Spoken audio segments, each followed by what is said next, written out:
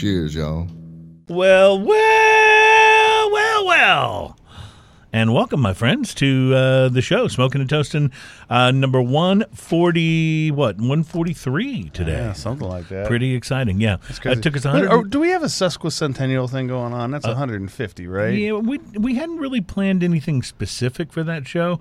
I thought we'd wait till we got to 200 before we did another big blowout. So and for invited 150, everybody. we're just going to come in here and talk and drink. I think maybe we'll have some drinks, some beers, some spirits, and who knows, maybe even some cigars on that show. and maybe talk about something.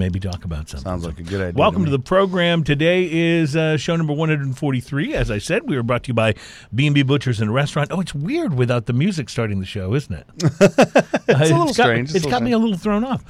We're brought to you by B&B Butchers. Dun, dun, dun, dun, dun. I actually feel better now, to be honest with you. We're brought to you by B&B Butchers and Restaurant at 1814 Washington Ave in Houston, and in the shops at Clear Fork in Fort Worth, BB Italia on Memorial in Houston, and BB Lemon on Washington Ave, and a brand new location coming soon. So very excited to have those guys as our sponsors. Want to say a quick special thanks to our special guest last week, Backfish Brewing, we had on the show. We had Mr. Caleb Wilson on. He was a lot of fun. The man, yeah. And, it was amazing because he came on. He'd only been working there for, what did he say, a month? Mm-hmm.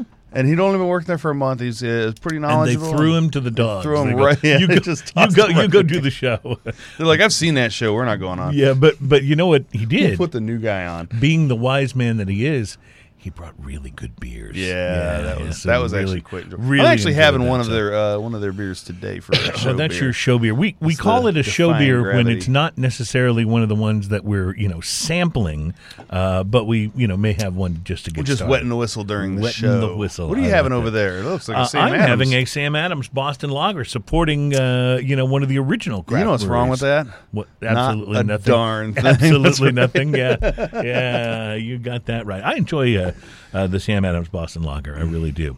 So on today's show, it's a trend. We've talked about it, and it's a pretty exciting one, I think. This whole trend towards lighter craft beers. Mm-hmm. Now, don't get me wrong.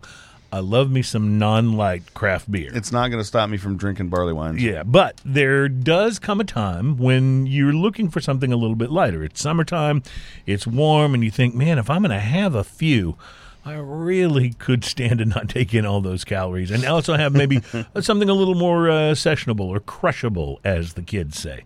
And by that we mean a little less alcohol content. Yeah, a little less alcohol content, a little lower calories, and something that maybe it's easier to drink for the entirety of an afternoon if you're out in the park or floating on the river like I like to do. Or exactly. So hanging out by the pool. So not only will we be talking about that, because there's all kinds of articles and stuff cropping up about those things, but we'll also be we'll be tasting one of those, and I'm really interested to see how you react to this one. One of our beers today is from Spindle Tap Brewery, right here in our hometown of Houston, Texas. We've had them on the show. They have a new beer out called 5% Tint. I love that name, by the way. Yeah, it's 5% Tint. It's a 5% ABV hazy IPA. Nice. And that was something I wasn't sure you could even do. So it'll be interesting to check that. Just like if you were to say to me, "Yeah, I've got a 5.5% barley wine," I'd be like, "No, you don't. No, you don't. That's not a barley wine." Yeah. So I love the name though, 5% Tint, simply because like if you're in Texas or in many southern states, if you're you don't buy a car without tint on the windows. That's right. Like you would be a very sad person. I know, like up north in Pennsylvania, places like that, you're not allowed to have much tint at all, if any. Well, that's correct. I moved from Texas to California when I was in my 20s, and I got stopped because I had too much tint on my windows. Yeah. I was like, "You don't understand, sir." I came from Texas. If you don't have it there, you die. Yeah, that's right. So, you just open your car and die immediately. Yeah. But anyway, yes, 5% Tint is one of the things we'll be sampling. We'll also be sampling Westbrook Brewing's Black Raspberry. It's an oak-aged sour ale with black raspberries. Now, I know we have some, in our comments, we have some people that are not big fans of the sours. But we don't taste the sours too often on the show, but it's been a while, and I thought we should. So I actually drink sour beers. I know regularly. you like sour, I do sour too. beers. I enjoy the. I just had a occasional Victory sour ale that was fantastic. Really? What was it? Just a sour, or was it a particular It was a berry? Belgian sour, and I'm trying to remember what the name of it was. I might come up with it by the end of this. I still miss. St. Arnold had the sour that I loved that you could get in the bomber, and they basically transformed it into the raspberry. Oh yeah, they're AF. Berliner Weiss. Berliner Weiss, thank you. Yes. And I love the raspberry It was AF. called but Boiler Room. Sometimes I just miss the boiler room. Right, it was called Boiler that Room, was and it a was hell of a cheap beer. too. You'd buy a bomber of Yeah. it for like $5. Yeah, $4.99, I think. It was delicious. I used to get that all the time. And then they changed it to the Raspberry AF, which is, by the way, delicious. Yes, and I really enjoy it, but sometimes I wish I could just have the Berliner Weiss. Anyway, Rhinelander Brewing Company from Monroe, Wisconsin, has a chocolate stout that Alan Denny left at my house, and we're going to be Alan Denny. Nice. Alan Denny and his wife came over for dinner recently. Awesome. And he brought some beers, and he brought this particular chocolate stout. He brought a couple of cans of it because he said that it is you can buy it locally, and it's really inexpensive. I want to say, and Alan Denny, who nobody cares about, he may have to jump in and correct me here on the chat if he's listening or watching. But I think he said that a 6-pack of these was like $4.99 for a stout. I'm like, no way. So we'll see. Usually it's a 4-pack for $12.99 or something for a stout, right? So it'll be interesting to see. We did not taste it that night. I had a Lagunitas Imperial Stout in a bomber in the fridge, and we went with that instead. Nice. So and I think a Rogue. Oh, I had a Rogue chocolate stout in the bomber. Absolutely. So we drank those two and never got to this. So we're going to taste that on here, thanks and courtesy to Alan Denny, who nobody cares about. By the way, he when he got to my building, my building has concierge, so they call up if you have a visitor, right? And he was gonna say to the guy, tell him it's a guy that nobody cares about, but he said the guy was having too much trouble understanding him, and he decided it would be too. There was a breakdown in communication. Yes, it was, and that happens sometimes with the weekend concierge. So anyway, that's going to be, and then you may have seen on Mr. Twirligig when the show opened and we had our music fail that we have a Japanese whiskey to taste today. So we're excited about that too. So how's your week been, man? Man, it's been good. I've been out riding my mountain bike a lot. That makes me, quite happy and sore a little bit. Yeah. So I went out last weekend to the downhill lift park again. How long have you been riding mountain bikes? Is that something you did as a kid and just kept doing? Well, I had BMX bikes when I was little, and then I got into road cycling, and then I took a break about 10 years ago and just didn't ride much at all. Because you've gotten back in the into last this year, I'm way last year into or it so. again. Yeah.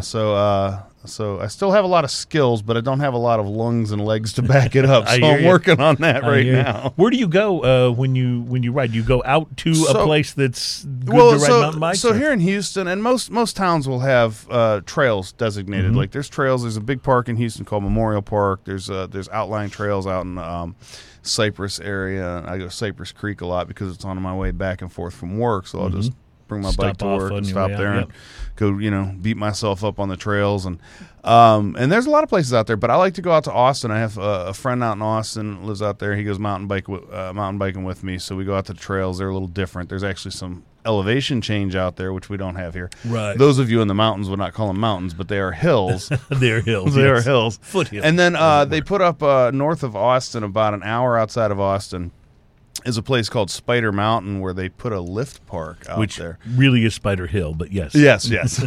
And so what it is you and your bicycle get on the ski lift at the bottom. It's just an actual ski lift. Down. And they take you to the top, and then you take one of the trails down. And it's set up just like skiing. So you have the green trail, the blue trails, and then you have the black diamond trails, double black diamond, those kind of things. And you got to go with your skill level on there. And it's so fun. It's just it's like you get to do all that downhill without having to spend all your energy going uphill. Yeah, that's good. It's good to know. Which is that's a little less good. Kind of, it's good I don't live too close to there because I need the fitness of going uphill. Yes, going uphill. I get it. So in between all the mountain biking and other things, do you have an opportunity to smoke anything interesting this week? I smoked a cigar that just came in in to Casa de Monte Cristo yesterday. Actually, I walked in today. Well, you are like right on the cutting edge with the new cigars there. Well, yeah, I try what I. Yeah, It's I like one of the. I just like I like going in there in the mornings because it's close to here, and I get to sit down and just chill and try something new. And those guys are always so nice to me too. So but they have this one aisle. Like you walk in the humidor, and it's the very first aisle you run into is the newest stuff out. So I saw the all the Opus X are out and everything now, Right. by the way, and they look delicious. Well, there's going to be a expensive. lot of new cigars hitting stores because IPCPR is almost Right, here, and there's right. always a lot of new releases Right. surrounding IPCPR. So the Arturo Fuente Don Carlos Personal Reserve, the man's 80th. oh my, That's a lot of name, right? yeah, and I bet it was not a $3 cigar. They charge by the letter. Yeah, That's why the name's so long. I get it. 50 cents per letter or something like that. So I looked at all this. I've had Opus X before, so I didn't bother with that. I have not had this before, and the newest iteration of it, the man's 80th, has a medium brown appearance, very smooth, medium firmness to it. Super classy bands on it. You can probably see in a picture. I forgot to take a picture before I lit this, by the way, so that's why the first picture you see First is picture's lit. already yeah. lit. Got it. Yeah. Which brings me right into the pre-light beautiful- sniff. Rich soil, nutty, soft spice, and toast is what I was smelling on that Yeah. thing. The pre-light draw used a punch. It was effortless. Had a lot of earth, fermented hay, and barnyard kind of right off the bat, and some leather, which is interesting because most of those things didn't come back. Like that's what I smelled and tasted on a cigar before I lit it. Once I lit it, the initial light was crazy interesting. So the initial light was leather. Okay, with a little white pepper, light spice, a little toast, and it was the very first puff was pretty big, and then by the third puff, that cigar had settled into its flavor. I mean, Interesting. it was so quick that I just was blown away by it, and I was waiting for it to continue changing. Well, it did slowly. The first third of this cigar was toasty toast. That's what I wrote down. I like toasty toast. Toasty toast Earth. is delicious.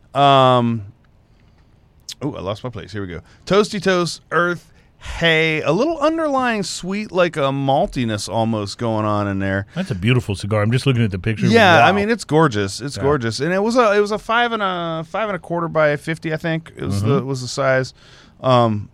The burn on this was perfect. Solid ash. Didn't have any trouble with that. I actually only ashed the cigar 3 times. Wow. Like, yeah, that's how solid the ash was, and it looked great the whole time. The second third of this, a lot of toasts. The malty sweetness kind of came a little more towards the front. The earth and spice kind of blend into these dense flavors that are really, really interesting. And it had an underlying pepper through there, just a little bit, just enough to make it interesting and go, it's still there. And then there was a cedar, like towards the end of that second third, this cedar flavor started sneaking in a little bit that I hadn't picked up on before. Right. So I don't know if that was part of the cigar, building up in strength a little bit. The whole time it was about a medium strength. This is not a real powerhouse or anything, but great complexity. Fuentes are usually not like Right. huge, Right. right? Yeah. Right. You don't think of Fuente as like, it's not like a... You think of them as Yeah, very good, no, mild, medium to and mild, medium. yeah. Yep. So the last third of this, toast, nutty sweetness, and malt right up front. Cedar notes were bigger. Spice and earth and underlying pepper were there. All those things moved a little bit towards the back, but that sweetness moved way up front in the last bit of this. I smoked this cigar way down until the end of it. It never got harsh. It never got anything less than delicious. This was a $15 cigar. Right. It was worth every penny of $15. Oh, I love hearing that. Every single penny of that $15. I'm going to give it a 5.5 to a 6, and the reason I'm going to do that is not because I would have wanted to pay more for it, but because the experience was so good. So you're saying that if it had been a $16, $17 cigar, same experience, you wouldn't have felt like you overpaid, right? Right, Yeah. right. So I, rate it a 5 for what I paid, but I mean, I just enjoyed the experience so much. So maybe I just give it a plus for that. How's that? 5 plus, or 5 maybe plus, yeah. maybe a 6. I had it was so good. Like I just enjoyed it. When I first started smoking cigars, I had a buddy. I didn't know that many people at the time that smoked cigars for real. I knew some of the people who'd picked it up during the boom and would have one if you were out and stuff. Right. But one of the first real cigar buddies that I met, the guy that lives in California, but had lived for a while in the Boston area, and he loved the Arturo Fuente Don Carlos so much that he would go to the little smoke shop that was down right off of Boston Common, and when he was in Boston, and buy boxes of it and take them home. Yeah, like boxes. I'm talking 5-6 boxes and take them home with him. Wow. And it's not an inexpensive cigar. Mm-mm. So I mean, he was laying out the cash, but that's what he loved to smoke. And I guess close to where he lived in California, he had trouble finding them. So he would stock up on them whenever. He was I will tell you this: this is the perfect example of what a $15 cigar should be. It is so good and so quality. The burn was perfect. The construction. I mean, there was nothing about this cigar that wasn't in that price range. You know. Well, I want to talk about a cigar today, and I want to just say that since it was, when we first started the show, we were audio only. And then, a little ways in, we added video. We started streaming the show live on Facebook as well as putting it up on YouTube so people can watch it after. And, of course, you can watch it on Facebook after if you see the post or whatever. And then as we went, we thought, well, there's got to be some more interesting visual things that we can show than just, you and me sitting in front of a microphone for the whole show. So that's where ideas like Mr. Twirligig came from. And, one of the things that we started doing was when we would smoke the cigars that we were going to talk about on the show that week, you and I would both try to take photos as we smoked and be able to put them up. So it just makes things a little more interesting. Makes the visual aspect of it. Hopefully we're still great audio, but Right. Well, so the cigar I want to talk about this week, first of all, Adam, who's our producer, Adam's my stepson, he came over to the house for dinner last week, and he brought me a cigar that he bought for me when he was in Washington, D.C. at Georgetown Tobacco. And like a lot of shops, Georgetown Tobacco has some of their own house brand cigars that'll be made by different cigar makers, and they do that at Stogie's, they do that in a number of different places. And this is one that Rocky Patel made exclusively for Georgetown Tobacco. So we smoked after dinner, and I had the cigar, but I wasn't thinking that I would choose it to talk about the show. When we were just, we had dinner, we were having drinks. I was like, I'll smoke this. This looks great. So anyway, I didn't take pictures. But then it was a really interesting cigar. So I decided I really did want to talk about it on the show, but now I had no photos, right?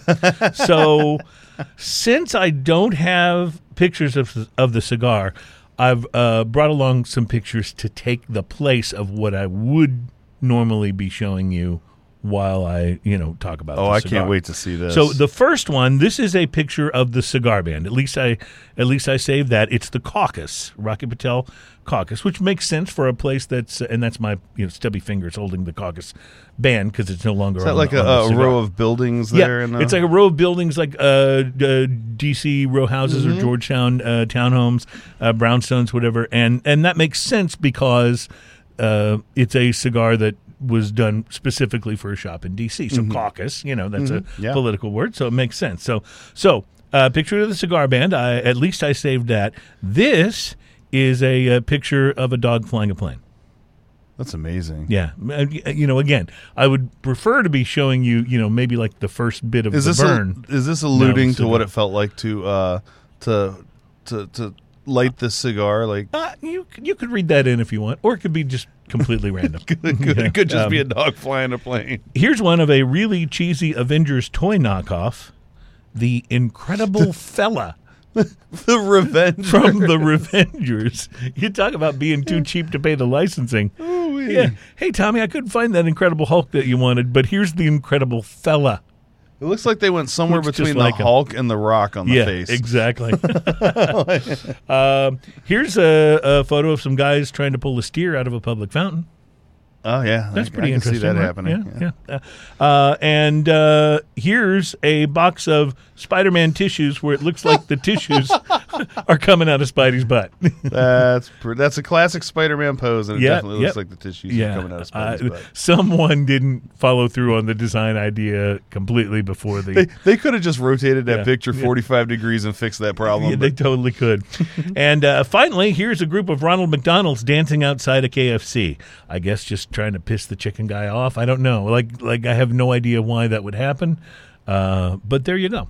I don't know what to say about that. That's the funniest one yet. Visually, I just wanted to make the show a little more interesting. And since I hadn't done what I was supposed to do and taken photos of the cigar, I thought, Well, I'll substitute that. But back to the cigar. This makes me think of that Liquorville skit that Justin Timberlake did with. Anyway, sorry. So back to the cigar. It was a really nice looking stick. I'm sorry I can't show it to you. The pre-light was creamy and it smelled of really rich tobacco, which think your best Anchorman delivery there. Rich mahogany. It was great from the first puff. It was nutty and earthy. Adam told me that it was Ecuadorian tobacco. I didn't. Normally I can tell you. I'll look this up. You can't find the cigar anywhere on the internet. I did look to see if I could find details on it, or maybe buy some more. You can't. Anyway. Adam mentioned that it was Ecuadorian tobacco, and it was a really nice change of pace. I've been smoking mostly Nicaraguans lately, and this was just such a nice change up. Like the way the flavors came together was different, but still really, really good. The flavor of it actually reminded me a lot of the Aladino cigars that we had when we were in Honduras. It was that kind of a flavor. That kind of earthiness to it, yeah. Yes, very earthy, very rich, and very complex. Construction was perfect. Honestly, it was one of the best Rockies I've had in a while. I loved the cigar.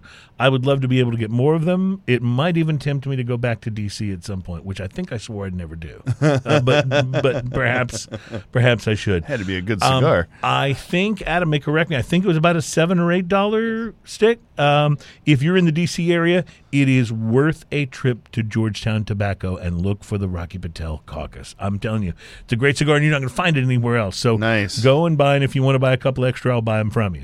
Just let me know. Price to quality, I'm going to give it a 7. I loved this cigar. Wow. It was just, for a $7 to $8 stick, I thought it just performed absolutely wonderfully. So I was very, very pleased, and it's funny. I'm imagining Adam in the store thinking, okay, I'm going to get him a cigar. What can I get him? And he just couldn't have done better. Like, it was the perfect thing, because I wouldn't have been able to get it, here or through mail order or anything. And so I got that experience and maybe that factors into the high rating a little bit, the fact that it was kind of exclusive.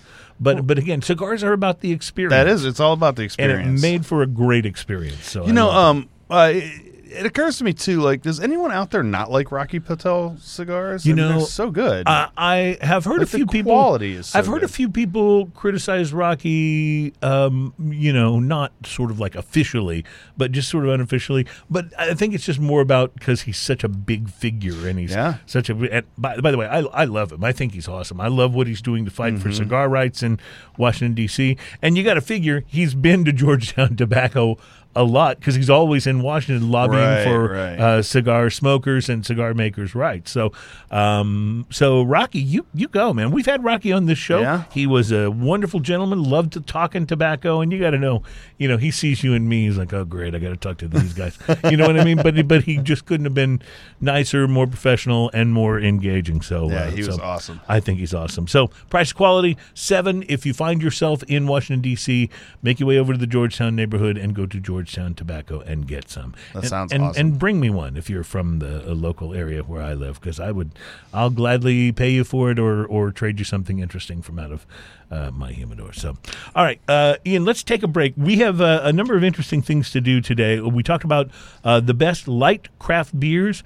Also, we're going to talk great whiskeys for Father's Day. If you need to find a good whiskey to give someone for Father's Day, first of all, hopefully they're a father.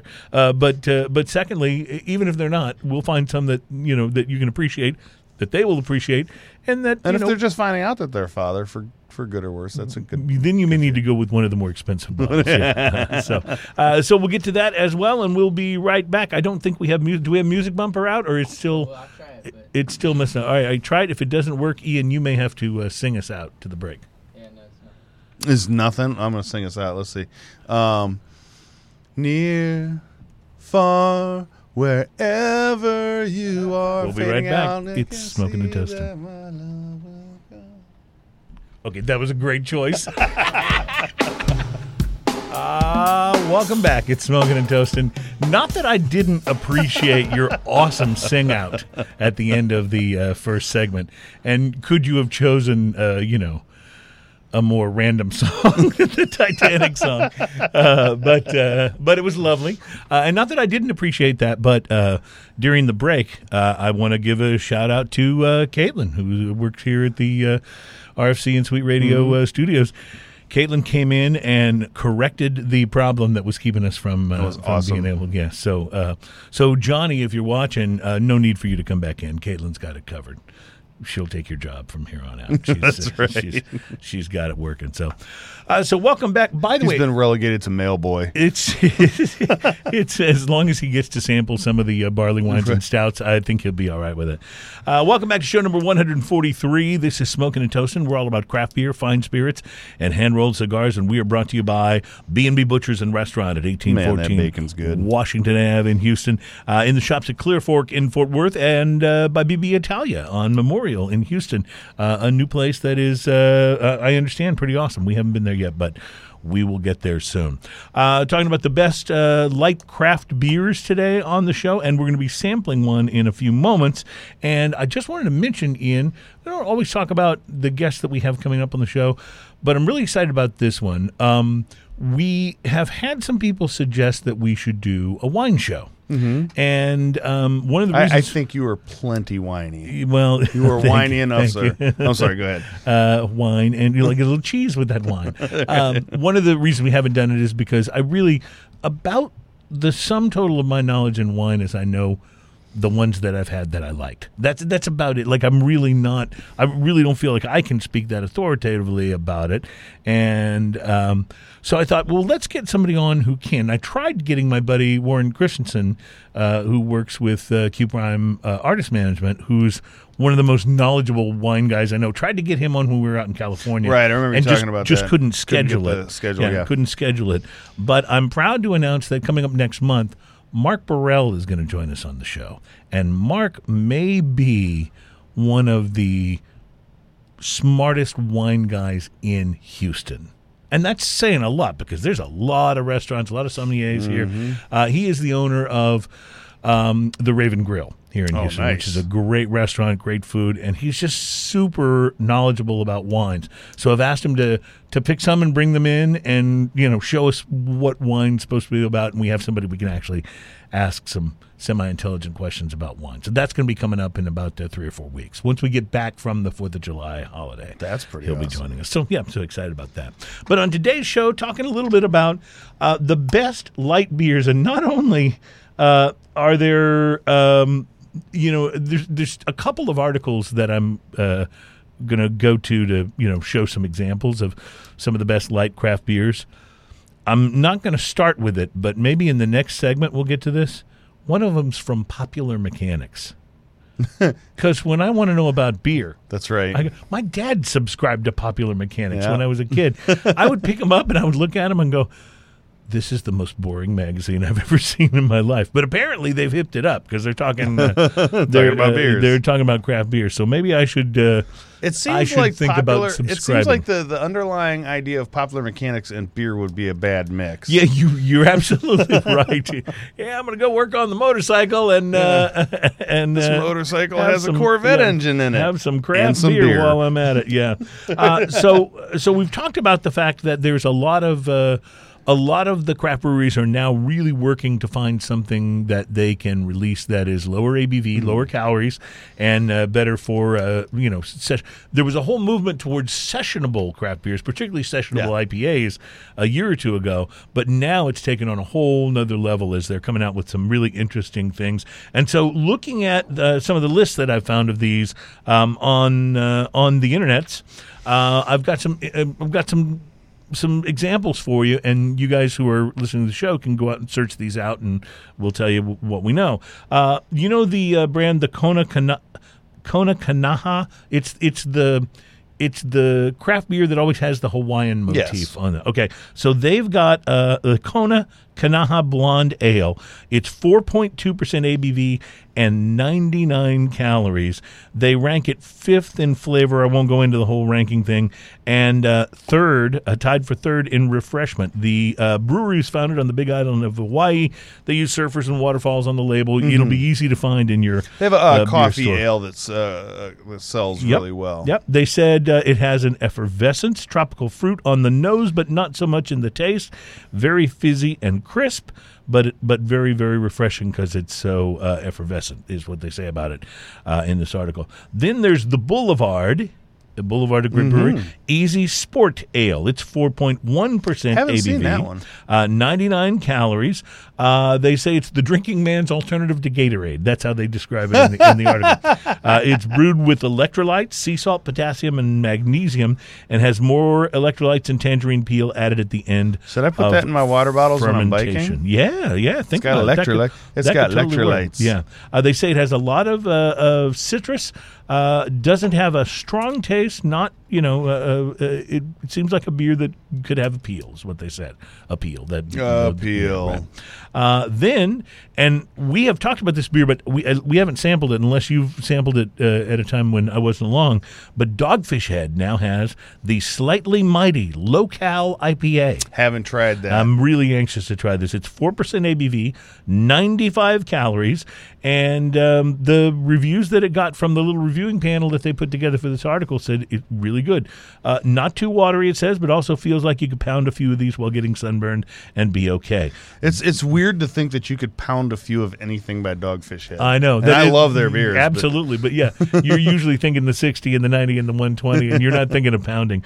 Says here that it's not too watery, not a lot of body, but hops are what keep it from being a Miller Lite-ish beer. So you've got maybe the same sort of body as one of the more mainstream beers, but the hops give it a lot more flavor. So very interesting. One reviewer said, "I'd recommend this to someone who only drinks Keystone to get them to drink better beer."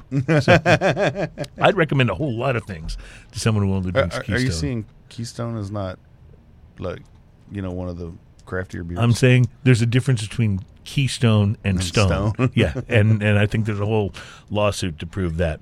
Harpoon, one of my favorite breweries in the country, out of Boston, Massachusetts. They have a beer called Rec League. REC, period, like abbreviation for recreational league. Some of these are just Rec brand league. new, right? In fact, most of these are brand new. We're talking about. Yep. It is 3.8% ABV. Wow, that's really low. And 120 calories. They've actually got, I think, a picture of a soccer ball. That's approaching near beer. Harpoon IPA, of course, was a staple in the early days of the craft beer movement. Harpoon IPA is what got me into craft beer. That's what pulled me in. That was the one. Absolutely. But it's not maybe Harpoon not as well known as it used to be, but they say that could be changing because the raves for Rec League are coming in really loud and strong. It is 120 calories, the lowest ABV of anyone's in this particular article, and it is, they say the differential adds the little pale ale to have a little more color and body than the other lighter beers.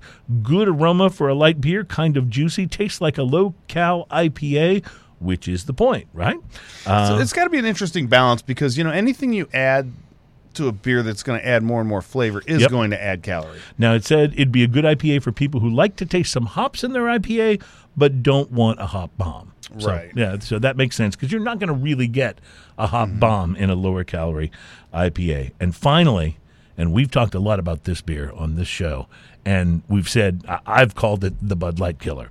Lagunitas Daytime IPA. Awesome beer. It's just amazing. 4% ABV, 98 calories. It ranked first in flavor and first in refreshment on the panel that they assembled for this article. They were very clear, it says, in their preference for this Lagunitas Dry Hoppy IPA, naming it the most refreshing and best tasting of all the beers. Pretty crisp taste throughout. It's very light, but you can still taste that happiness. A detractor noted it had minimal hops, but they appear to be on the finish. That is true. Other tasters noted citrus and banana-like flavors. Think it would be really good for grilling and outdoor parties, and daytime may be they said the most drinkable of all of the ones that were in that sample. So that's the first article. I've got some more from the boys at Popular Mechanics we'll share later on. But I thought this would be a perfect time, Ian, for you to maybe pop the top on this bad boy, because there's a new entry into the lower ABV, low-cal beers, and it's from Spindle Tap. Wow, that sounded good. Spindle Tap right here in Houston. And this is something that, like I said, I wasn't sure this could even exist.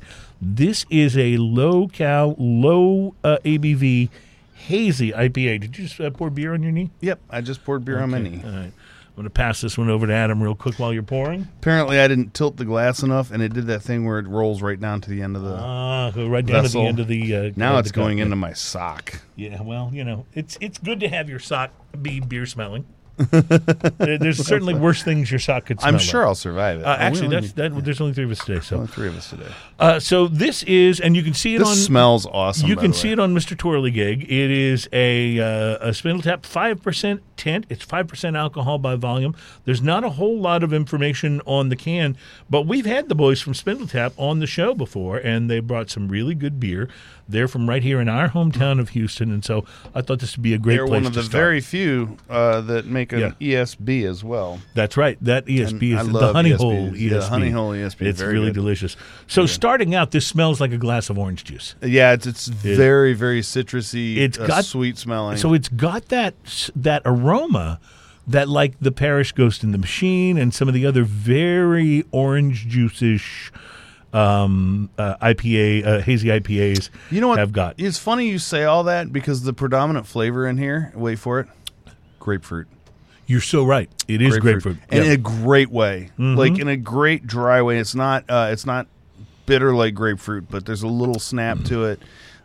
This is delicious. Ian, this is immediately jumping into my top 3. Yeah, this is delicious here. This is a well-made beer here. This is almost as good as juicy IPAs that I've had, and juicy right now I'm kind of on a juicy IPA kick anyway, and this is almost as good as ones I've had that are way more calories. This than is ABV. the full package. First off, the carbonation in here is right. It's a little higher carbonated, but it's not a lot.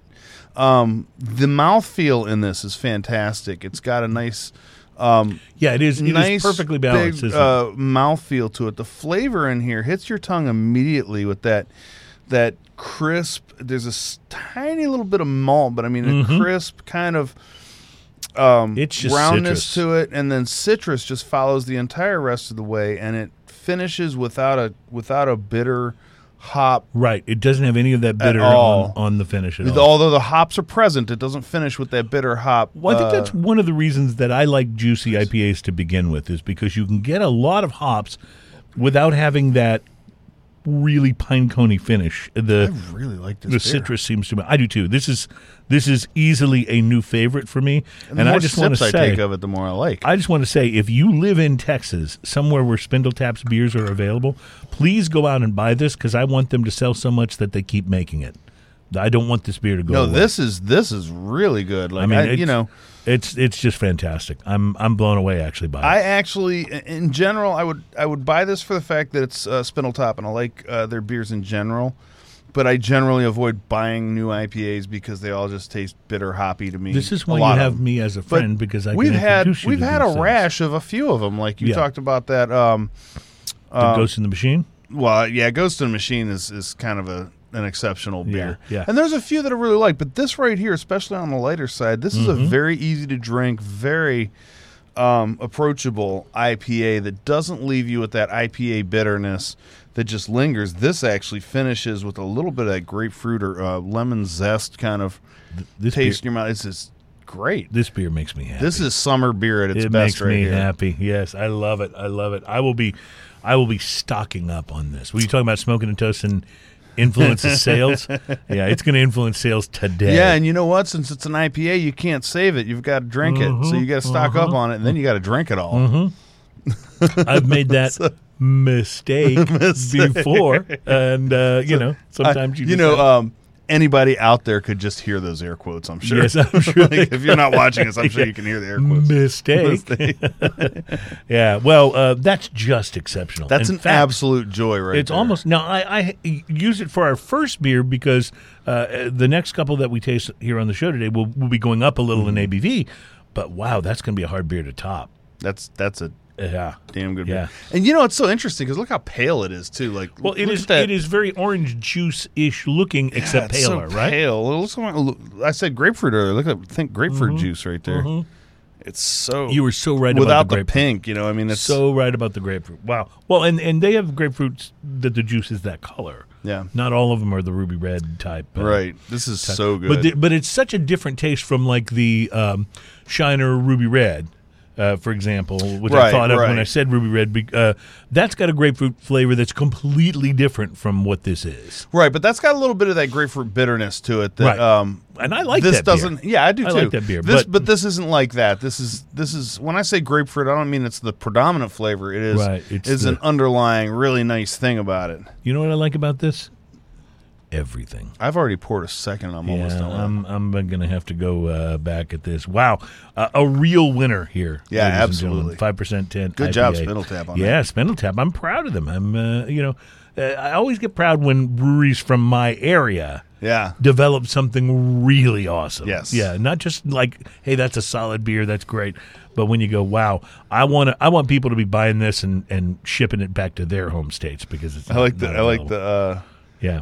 the car on there With as the well. with the tint on the windows, yeah. yes, and it says Very nice. where the car tag would be. It says Citra. Citra. I like it. All right. So we will take a break and come back. We have more to discuss in terms of light beers. We have another list from Popular Mechanics. Plus, President Trump has clamped down on travel to Cuba. So you had a window. If you didn't take it, you may not be able to. It's going to get harder and harder to travel from the U.S. to Cuba.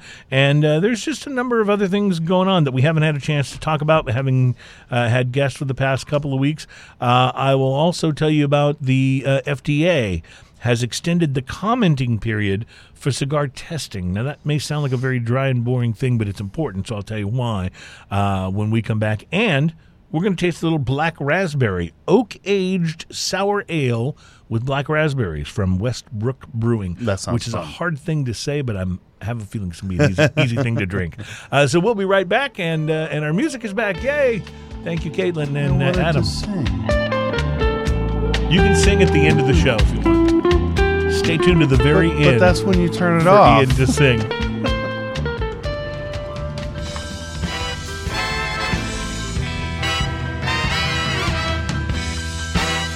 Welcome back. It's Smoking and Toasting. It's show number 143. We're brought to you by B&B Butchers and Restaurant at 1814 Washington Ave in Houston and in the shops at Clear Fork in Fort Worth. By the way, we talk a lot about the bacon at B&B, but I should just mention maybe one of the best steaks I've ever had in my life. Yeah. I had at B&B. I mean, these guys know what they're doing. You know, I've probably said this before, but I can make great steak at my house. Yes. But I can't dry age. You can't dry age it at your house. That's right. at my house. So the fact that they do that and make that steak is so good. But you can actually, they have a butcher shop. That's why it's B&B Butchers. So you can go and you buy can actually go the dry buy, aged steak and take it if home. you're going to make a steak at your house, why wouldn't you go by there and get a dry aged steak that you can make and just make it amazing? That's really a great idea. Like I had not done that. Yeah, if but you're what going to a grill great steak, idea. Yeah, you know, because I mean, most grocery stores you can get it up to a specific level of meat. Right. But if you go there, you're going to get not only that next level of beef, but it's going to be dry aged, and I mean, it'd be hard to mess that up unless you cook it thoroughly, I just wanted to. which would be a mistake. Yeah, I think if you yeah. went by there. I just wanted to mention that image of the Ronald McDonald's dancing around the KFC is still in my brain. Can we pull that image back up one more time? Can you put that back up? This is one of the ones since I didn't have my images for the cigars. Can we swap our background and just have for that just as the our dancing background? Ronald McDonald's, smoking and toasting, dancing too. That'd be pretty good. So I mentioned this last week, but I didn't give you his name. Metallica's Blackened Whiskey is first of all, it's actually really good. It is And good. We were were I pleased saw it on the to shelf find the other it day. out. It's not even that expensive. No, it's not. And thankfully, there was a week where we were supposed to have a guest on the show, and they stiffed us. They didn't show at the last minute. Right. And I was like, oh no, what are we going to do? Turns out Keegan, who works in the office, actually had a bottle of Blackened with him and was kind enough to let us taste it on the show. And we both, I think, really liked it. Yeah, it was good. Well, and I'm not really surprised because Dave Pickerel, the late Dave Pickerel, who is Maker's Mark and Whistle Pig, and Maker's Mark, he's the guy that came up with the recipe. He's the guy that did the distilling. I don't know if he's the guy that picked which Metallica song they were going to blast at it while it was aging in the casks, but he's the guy responsible basically for how that whiskey came out. And of course, he's a master distiller, or was a master distiller. He passed away last year unexpectedly when he was in California actually doing a promotional thing for Blackened. And so it's taken them a while, but Metallica has now appointed a new master distiller, and his name is Rob Dietrich. Rob was in Denver. He's been for the last 13 years distilling an American single malt whiskey called Stranahan's. Have you heard of Stranahan's? Oh, yeah, Stranahan's. So I have not had Stranahan's.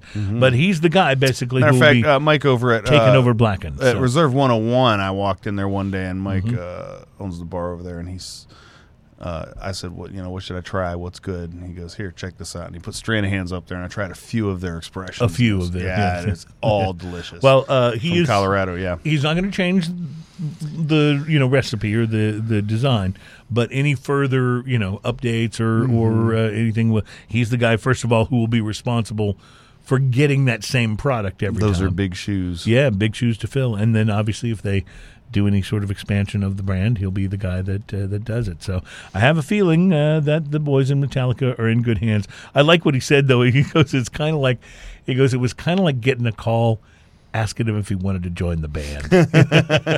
So that would be pretty cool. Yeah. Hey, Ian, Metallica's on the phone for you. They want to know if you'll come distill their whiskey. I'd be like, only if I get to play the triangle sometimes at live shows. If I can do that, I'm in. I'm absolutely in.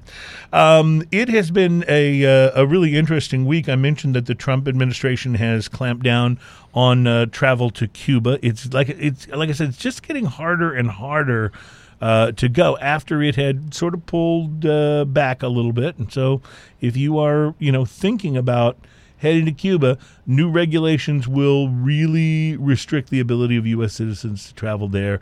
It really is another major step in rolling back the Obama-era efforts to open the door to better relations. And, they've been pretty clear that this administration is interested in regime change there. So who knows where this will go or how it'll be. And, I don't really want to get into the politics of it.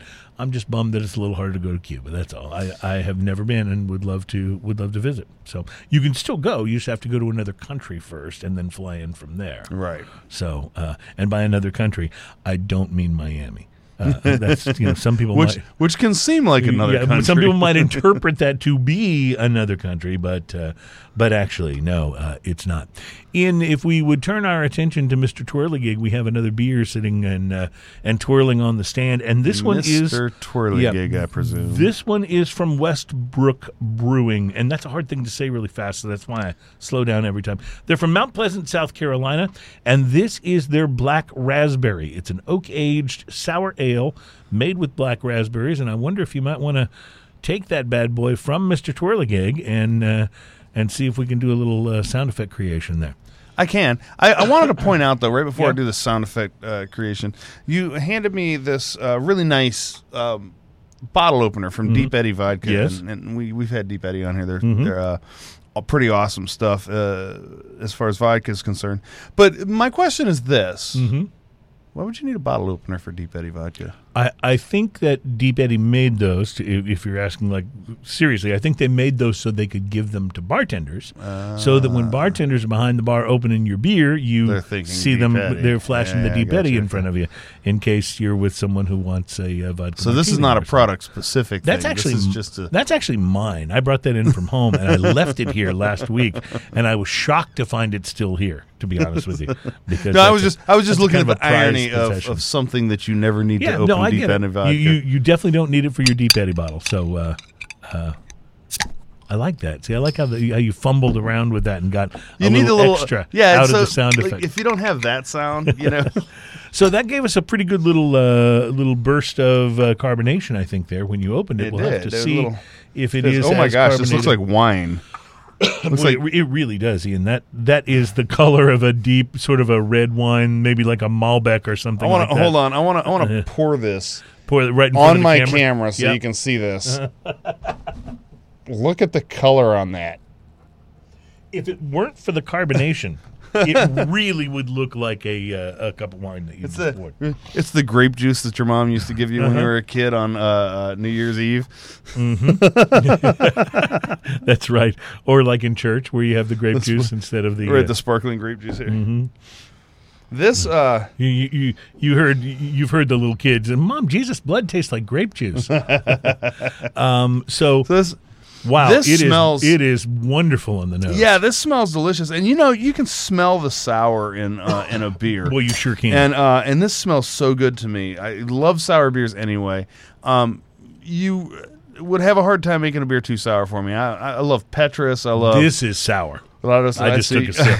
It's, saw- and I like saw it, but your it's face. sour. It's sour. It's sour enough that it gets you in that spot right below Oh your ears. yeah. Mhm. So and I haven't tried this yet, but I know like a lot of like if you're used to sours like a Berliner Weiss, that's lightly sour. Well, this has got some of the characteristics of a Berliner Weiss, but those blackberries, I don't know. It's more. This is more sour Oh, than the yeah. raspberry AF, but it's delicious. Wow, yeah, this It's is delicious. This has got a lot more sour to it. This leaves your whole mouth watering like madness. Yes, it does, and really kind of craving that next mouthful. Wow, this is good. I love the carbonation in such small little bubbles that make it dance a little bit.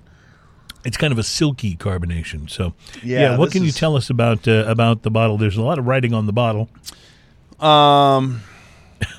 Let's see. This beer is a blend of 33% dry sherry oak cask matured, mixed fermentation saison. You can get the oak cask. Yes. You really can. Oh, absolutely. It's so dry. And 67% oak, what's the word? Foudre, Foudre, aged sour beer. I'm sure I'm pronouncing that wrong. Somebody fix it out there. Tell me what I'm doing wrong there. It was blended and re-fermented with black raspberries for 3 months in So that's one. second use Marsala So something. yeah. So this is why I think it's so sour, because it's a sour to begin with, and then it was re-fermented with the blackberries, which probably gave a lot more sourness. A lot more. Man, sourness this to is delicious. it. It's quite a beer. It you are almost 2 for 2 today. By it the way. almost feels when you're drinking it, it almost drinks like a champagne, just much more sour. Obviously, it's so dry like a good champagne too, and it doesn't leave that lingering taste in your mouth either. It's so dry and so quick. no. In fact, but what it does is, as soon as you swallow it, your mouth starts to water and want more. Like it's Oh, yeah. it's got what I call the Dorito effect. Apparently, and I've read this. I don't know if it's true or not, but apparently the people who came up with the formula for Doritos, part of that formula is it's somehow formulated. I don't know what they use or how they do it scientifically, but it's somehow formulated to make you crave another one as soon as you eat it. Yes. Which is, if you think about it, remember their whole They're called ad campaign. hypnotic mind flavonoids. Yeah, that's exactly what I would call them. That's the exact yeah. scientific term. But remember, their whole campaign for a while was "Eat all you want, we'll make more." Yes, yes. That's kind of where they're coming from. But this has some of that. Like as soon as you swallow that sip, you're like, I want a little more. There's a gum you can get like at Academy or any of the Dick's Sports or any of those places. It's always right by the counter. It's called Quench Gum, Yes. or one of those. It does the same thing that this does. It just makes your mouth water like yes, crazy. I know what you're talking about. This is delightful. This is a bottle that at that size bottle, that's a 1.7 pints. 1 pint, 7 fluid ounces. Make that make sense. And this is something you share with somebody. I don't know. It totally is. I don't know that I can mow through an entire bottle of this on my own. But you crack this open is. and you enjoy it with someone, and you just kind of savor the flavors. And this is one of those beers. And just look at what we're doing right now. This is a conversation beer, so you get to sit and talk about it. Talk about what you're tasting, and again, we were talking about this earlier with cigars. It's an experience. Yes. And this is not just a beer that you have because you're thirsty. This is a beer you have to enjoy that whole experience. What I love about the aftertaste on this is that aftertaste of the black raspberries. That there's I didn't realize it at first, but there's a little linger of that and the kind of oakiness to it. It's not sweet. It's kind of no, it's not. But although it does have this tiny hint of, when you eat like a sour jam, like if your grandma makes like a sour jam, and it's got that tiny little bit of sweetness on top of all the sour. Right. It's got a little taste of that. Or like a really good cherry pie has that, you know what I mean? It's got the sour of the cherry, but that little bit of sweet kind of riding on top. I do detect a little bit of that. But no, you're right. It's not like a sweet fruity beer at all. Right, no. Fruity, yes, not sweet. Fruity, yes, not sweet. I'm for it. Want to mention that our good buddy Abel Rodriguez was in the chat earlier and was talking about, when we were talking about low ABV beers. And Abel is a guy that really liked to. Oh, I got to swipe left because I turned chat off, and I keep doing it again. Abel's a guy that used to work here. Thank you, and also worked at either works still or worked for a little while at No Label. I'm not sure which, but anyway, he's a good beer guy. He talked about how Radlers are low ABV and very tasty to drink, and they're good. We've had some Radlers on the show. They always put so much lemon in Radlers, though. And then also Saisons, farmhouse sales are tend to run a little lower. And this, interestingly, can you check what the ABV on this is? I think it's more than the 5% 10. 5.7. 5.7. So it's still fairly low. Yeah, this is not a high. And this has got a bit of a farmhouse ale vibe to it. Well, underneath it said the blackberry. It's 33% dry sherry cask matured mixed fermentation saison. Wow, that's delicious. I wish that there was an easier way to say that. I'm sure there is, but beer I have no good. idea. But I have no idea what it is. Yeah, beer good. That's very wordy. Somebody got paid by the letter there. Wow. Well, I'm digging it. And I will take more. Thank you. Yeah, I'm going to pour a little bit more on this. So while Ian's pouring, wow, that was almost an accident. This is not a beer we want to spill. No, we don't want to spill this one. While this Ian's, one will glue your feet to the floor. While Ian's pouring that, I want to tell you a little bit about this whiskey that we're going to taste in the next segment, and we're going to be talking about great whiskeys for Father's Day also. But the whiskey we're going to taste in the next segment is from the Kurayoshi Distillery, which is a very respected Japanese distillery, and they have just released or recently released the Totten. Totton. It is a new Japanese whiskey. Are you cleaning, Mr. Whirligig? I'm actually wiping it by just holding the paper towel still and letting it. I don't know if Mr. Twirligig is strong enough. I'm going to find something to cover this that looks like a record. Yeah, that would be perfect. That would be awesome. That would be perfect. You spin me around like a record. Anyway, this is the whiskey we'll be tasting in the next segment. It's called the Totten, Totton, and it's been a very long time since we had Japanese whiskey on the show. It has been a while. I thought, okay, let's do it. So this bottle is unopened. I've never tasted it before, but I'm looking forward to it. We'll get to that. Plus, great whiskeys to suggest for Father's Day, whether you are a father and you need to suggest them to someone, or whether you're looking to buy a gift for a father. Whiskey is always a good one. I'm sorry? You're not my real daddy. We'll be right back. It's Smoking and Toasting. Oh, I thought maybe you were supposed to sing.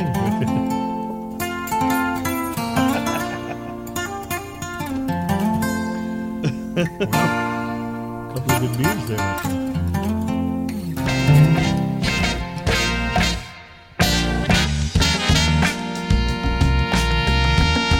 Welcome back. It's Smoking and Toasting. We are so glad to have you listening to the program, and we are brought to you by B&B Butchers and Restaurant at 1814 Washington Ave in Houston, and in the shops at Clear Fork in Fort Worth. Also brought to you by BB Lemon on Washington Ave, and a brand new location coming soon in Houston, Texas. So excited. BB Lemon is awesome, by the way. I like man, Chastity over there makes the best drinks. So you're talking cocktail heaven over there. Yeah. Oh, so really good stuff. They don't have a huge. They're not like those places where you go in and they have like 300 cocktails available. But their cocktail menu, very wonderfully curated. They've got the right stuff on it. It's really, really good. So really, really good. So check them out if you are in the Houston or Dallas area. And welcome back to Smoking and Toasted. On our show today, the best light craft beers. We have more of that coming in the next segment, not that we'll be sampling, but that we can talk about. Well, the guys at Popular Mechanics decided they wanted to make a best light craft beer list, so I'll be able to share that with you. Because I know before the show started today, you were thinking. This doesn't seem like the preeminent... I know before the show started, you were thinking, I really like, low ABV beers during the summer, especially really good crafty ones. I wonder what the guys at Popular Mechanics think is really good. Sorry, in my mind, you know how the industry, to a certain degree, waits for cigar aficionados' top list to come out every year. Right, and then they go, with a little bit of their breath held, Yes, sure. All right, I don't see that happening with Popular Mechanics beer list. Well, maybe we need to change that. After all, these are hardworking guys. If anybody needs a good, tasty, low-calorie, low ABV craft beer, it would be the Mechanics. I want Popular Mechanics to let me know what the best, USA-made tool. Yeah, what's the best socket wrench you can buy? Yes, that's right. And with the best return policy. Remember when Sears had the no questions asked return policy? Yeah. Sears Craftsman Tools have become the crap brand for Lowe's now. Yeah. My dad would cry if he knew that. They used to be the be-all, end-all of well-made tools. I know it's Sears has practically gone the way of the dodo as a company. So, but yeah, I don't think they kept up with the times. I know. I'll be combing Cigar Aficionado towards the end of the year when they release their best crescent wrenches list. That's right. So we'll look forward to that. Okay, Father's Day right around the corner. I am a father by proxy. I have two stepsons, so I don't know. You're not my real daddy. I don't know if my stepsons will be buying me anything for Father's Day, but no, I'm just messing with you, Adam.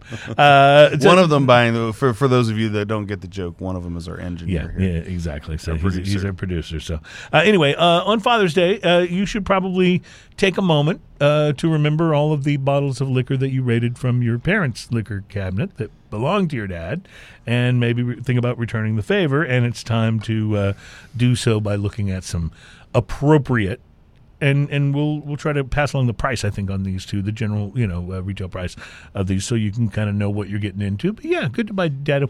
My dad doesn't drink. I mean, he'll have a margarita every once in a while, but he doesn't really drink. So I wouldn't be buying this for my dad for Father's Day, but a lot of dads would appreciate a really good bottle of whiskey. Mm-hmm. So Henry McKenna Single Barrel Bourbon is the first one on the list. Are you familiar? I'm familiar. It was once an under-the-radar bottle, but the Single Barrel is now one that most bourbon aficionados know to look for. If your dad's a fan and you can find a bottle, he will certainly be stoked. Retail is about $39 on their Henry McKenna. It spends 10 years at oak and is bottled at 100 proof. There are some great finds out there, by the way. Yes, yeah. And not terribly expensive. Yep, absolutely. Now, I know I'm going to mispronounce this, so I will count on our commenters to correct me, but Napogue Castle 16-year single malt. Are you familiar with the Napogue Castle? Yes. Knappogue. Am I pronouncing it wrong? I couldn't tell you that. Okay, but you were familiar. Yes. You're familiar. If your dad favors Irish whiskey, they say, this single malt spends its first 14 years in ex-bourbon casks and then completes the aging process in sherry wood. The result is, they say, a deliciously balanced dram with nutty notes and a fruity sweetness that Dad will dig. It's about $68 as the retail on the for those of you that don't know the Napogue vocabulary, a dram Castle. is a pour of whiskey. A dram is a pour, yes. Are you familiar with Nikka? Nikka. Nikka coffee. Whiskey from the barrel. Yep. It's a Japanese whiskey. It's not the one we're going to be tasting in a moment, but it is a $67 Japanese whiskey. I don't know that particular bottle, but I'm familiar with the brand. I will say a lot of times Japanese whiskeys can get very expensive. I've noticed. I mean, you can find bottles under 100, but it's easier to find bottles. The 100 Japanese and are not doing whiskey half-assed by any means. no, that's Like, for sure. That's for sure. They make great whiskey. They do say in this article that the Nika from the barrel, that's what it's called, Nika whiskey from the barrel, is a solid option. It's 103 proof, and it's a big, flavorful whiskey at quite a reasonable price point. $67 is the suggested retail. So I think that for from this the one. barrel would refer to as barrel proof. Barrel proof. Yep, absolutely. Stranahan Sherry Cask Single Malt. We were just talking about. I haven't had the sherry cask, but I Stranahans. certainly like the Stranahans. Well, it says here for the dad that's into the American single malt scene, we like Stranahan's Sherry Cask Single Malt. It's a 4-year-old juice that gets transferred to 40-year-old Oloroso Sherry Casks for an additional amount of time, and it's rich and flavorful. Fruity sweetness and flavors of salt and leather, and $76. Vocabulary terms again. Single malt is actually telling you two different things about a whiskey. Tell us. Preach it, brother. Single meaning coming from a single distillery, and malt being the bulk of the mash bill. This is why it's so good to have you. It's why the show sucks when you're not here. And why it's going to suck in a couple of weeks. In a couple weeks, right? Yeah. You're going to miss me. The Macallan 12 Sherry Oak Cask, a That one I'm Speyside familiar with. icon, a classic gift. It is about $58, and it ages for a dozen years in Spanish sherry casks. And it's a you are familiar with that one, Oh, Ian? yeah. The Macallan 12, absolutely. the Sherry Oak, not just the Macallan 12, but No, Macallan the 12 sherry oak yeah. specifically, yes. How about Glendronach 18? I actually have a Glendronach 17 on my shelf right now that I have just the 17. littlest Interesting. bit left of Yeah, it. yeah. And it's so good. We had the 18. As a matter of fact, if you watch the intro, one of the guys on there is Chris Morris, and I believe he had the 18 with him that day, and I drank much of it. Well, that's good. It's about a $180 bottle. Yes. So it says in the article here, and by the way, this article comes from a website I'd never encountered before called Fatherly. So it's all about the website. Old websites about being a dad, basically, or how to deal with your dad, or how to buy your dad whiskey for Father's Day. This is the secret world of stepdadness that I don't understand. Yeah, well, I didn't know any of this existed before. So if somebody's looking to share a gift with us, they say in the article, Glendronach 18 is a bottle we'd love to see a bow on. Nice. It is a soft and rich whiskey with notes of wood, leather, tobacco, and a finish that keeps you cozy well into the night. Now, They're referring to the whiskey hug. yes, That's that feeling that comes hug's back. a wonderful thing. Yeah. Yeah. You can get a nice hug from Booker's. $76. Booker's is awesome. At any moment in our local shop, they say there are a few editions of Booker's on the shelf, but no matter what's available at yours, it's a great gift option for Booker's. Dad. And Yeah. Booker's usually comes in that nice wooden. Yes, that nice wooden bottle, casket. like the little book. That's the same Right, thing. Comes in right. that, yeah, it's really nice.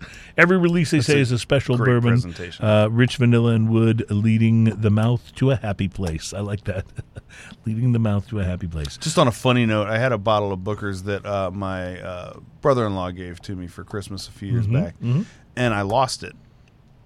How do you lose a bottle of Booker's? That's what I kept wondering. For about a year, I was like, I know I had a bottle, and then I found it.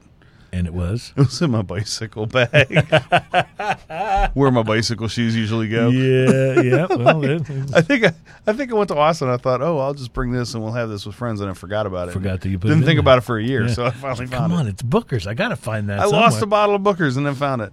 Knob Creek Cask Strength Rye. Now, Knob Creek, I mean, these guys can almost do no wrong. Are you familiar with this particular? Not the rye. I haven't tried the rye. Say not But every store. I do love the Knob Creek in general, just as a go-to, and their single barrel is outstanding. It says, while not every store carries Knob Creek Cask Strength Rye, it's not hard to find, but this whiskey is crazy good. They say if Dad likes rye, you need to track down a bottle. It's a rich mouthful, spicy, peppery notes, playing off a deeply satisfying caramel sweetness, and it's 119.6 proof. So that's some undiluted That's big, yeah. flavor. Yeah. $73 for the Knob Creek Cask Strength Rye. Notice how I slow down when I say those words because they're hard to say. Now, I have had this next one. I don't currently have a bottle, which is one of the great tragedies of being a dad or stepdad in my case, and not having this. But the Glenmorangie Signet. Oh yeah, Oh my God, this is a good that's whiskey. outstanding. It is just amazing. If you feel like dining deep, for Dad this year, the Glenmorangie Signet is a real treat. It's about a $200 bottle, Yeah. so but boy, is it good. Now, I'm going to go ahead and add an addendum to that. Is Yeah? Glenmorangie makes the La Santa, which is their sherry cask finish. That's great. Now, I do have some Lasanta. No one will ever be disappointed with that. That's That true. is an That's true. absolute staple on my shelf at all That's times. true. That's true. How about Michter's Unblended American Whiskey? I have that on my shelf. I said, want to teach Dad a lesson? Give him a bottle of Michter's Unblended American Whiskey. And when he asks, what the hell is Unblended American Whiskey? You can drop a little knowledge on him. You know, while it's to bourbon, Michter's doesn't call it that because they can't. The juice is aged in whiskey-soaked used barrels rather than new charred oak, and that's a requirement to meet the definition of bourbon. But a rose by any other name, they say, it's a rich, luscious whiskey with intense notes of butterscotch, vanilla, dried fruit, and a hint of mint. And it's $41. Yeah, So and it's delicious. It's not an expensive whiskey at all. So that was the list, the 10 great whiskeys that you can get for Dad. Notice I immediately, gravitated towards the most expensive one. The Signet. All right, so I'm also going to point out a couple quick things. Yep. The Combat bottle of Buffalo Trace, and by Combat bottle, I mean what we call a handle or the 1.75, I think is like less than $40. Yes. And not only is it great drinking by itself, great for mixers, it makes everything you put with it fantastic. I start to say I think including I ice got a cream. bottle of that from one of the boys last year, but I think it was Christmas. I don't think it was Father's Day, but still. Yeah, Still Eagle got some of that Rare is left. another one when Eagle they have Rare is it. great, Those yes. are inexpensive. They're not really pricey overall. Like a regular fifth of Buffalo Trace is $26, $28, yeah. and that's it. And that's a And great whiskey. so worth every single penny. It did way above its Price to quality would be way huge above its on that. price on Yeah. it. Speaking of whiskey, let's try a little Japanese whiskey, shall we? This is from Karayoshi Distillery. It's the Totten Japanese whiskey, and so I don't know that much about Japanese whiskey, but I know that this distillery is widely praised and has a huge and wonderful reputation. I like that sound too. I don't like it quite as much as the cork popping, but I do like it. As my dad would have explained years ago, this is a very modern whiskey company in that they're using a screw cap. Right. A cork is a very, very old technology. Old school, yes. And if you're still using a cork, then you're obviously very behind the times. He would explain this about wine, by the way. Well, My dad's views on wine were not very classy. I understand, but I always figured if I was doing the screw top wine, I'd taken a step up because at least it wasn't in a freaking box. That's the way I was looking. But now they actually put some fairly good wines in those boxes. Not all of them are, of course, but Yeah, like a nice Chablis. yeah. I remember my ex-wife would sometimes buy jug wine to make sangria. Yeah. And not to criticize my ex-wife, but she was a little concerned about appearances. She would have to tell the clerk at the store where she was buying the jug wine, I'm making sangria, because she didn't want the clerk to think she was buying the bottle of jug wine to take home and That's and like it's funny because that's like running into somebody at the dollar store that looks embarrassed to be there, and you have to explain I'm here too. yeah, right. Like, Exactly. I actually have to be here to see you here. Exactly. Yeah, if the clerk knows that jug wine's cheap, it's probably because they've bought it and taken it home themselves. So there you go. Again, not to criticize my ex-wife, because as we all know, that can get expensive. So let's go back now to this Japanese whiskey, shall we? The Tottori. Have you done any research yet? No, I haven't, but I'll read while you're doing research. Matsui Whiskey Tottori bourbon barrel finish using a small new oak barrel, sweet and gorgeous scent, reminiscent of vanilla and fruit, spicy and refreshing taste. Was finished in a mild and refreshing taste of nature's spring water. I'm wondering if there's a little bit of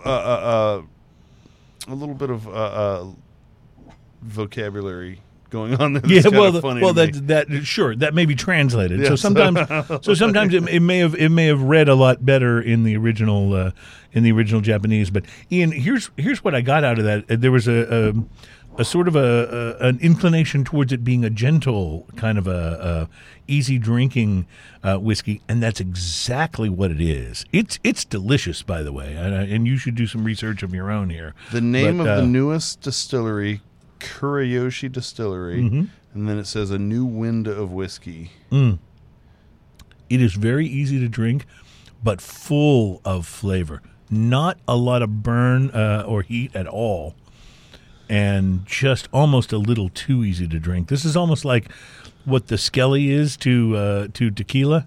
This kind of is to whiskey because it goes down so smooth. Wow, that is really good. Yeah, and I'm getting lots of cinnamon and apple and brown sugar. Brown sugar, yeah. Yeah, I may be confusing cinnamon and brown sugar, but no, there's cinnamon in my there. mom used to make cinnamon toast with cinnamon and brown sugar and butter when I was a kid. No, that's what it reminds me like of. Brown sugar, or maybe not brown sugar. Maybe the what do you call it? The turbinado sugar. Maybe that's what I'm thinking. It's more the unrefined sugar, not brown sugar. Right, like sugar in the raw. Yeah, stuff, yeah. It has some of that. This is quite good. It's very sweet.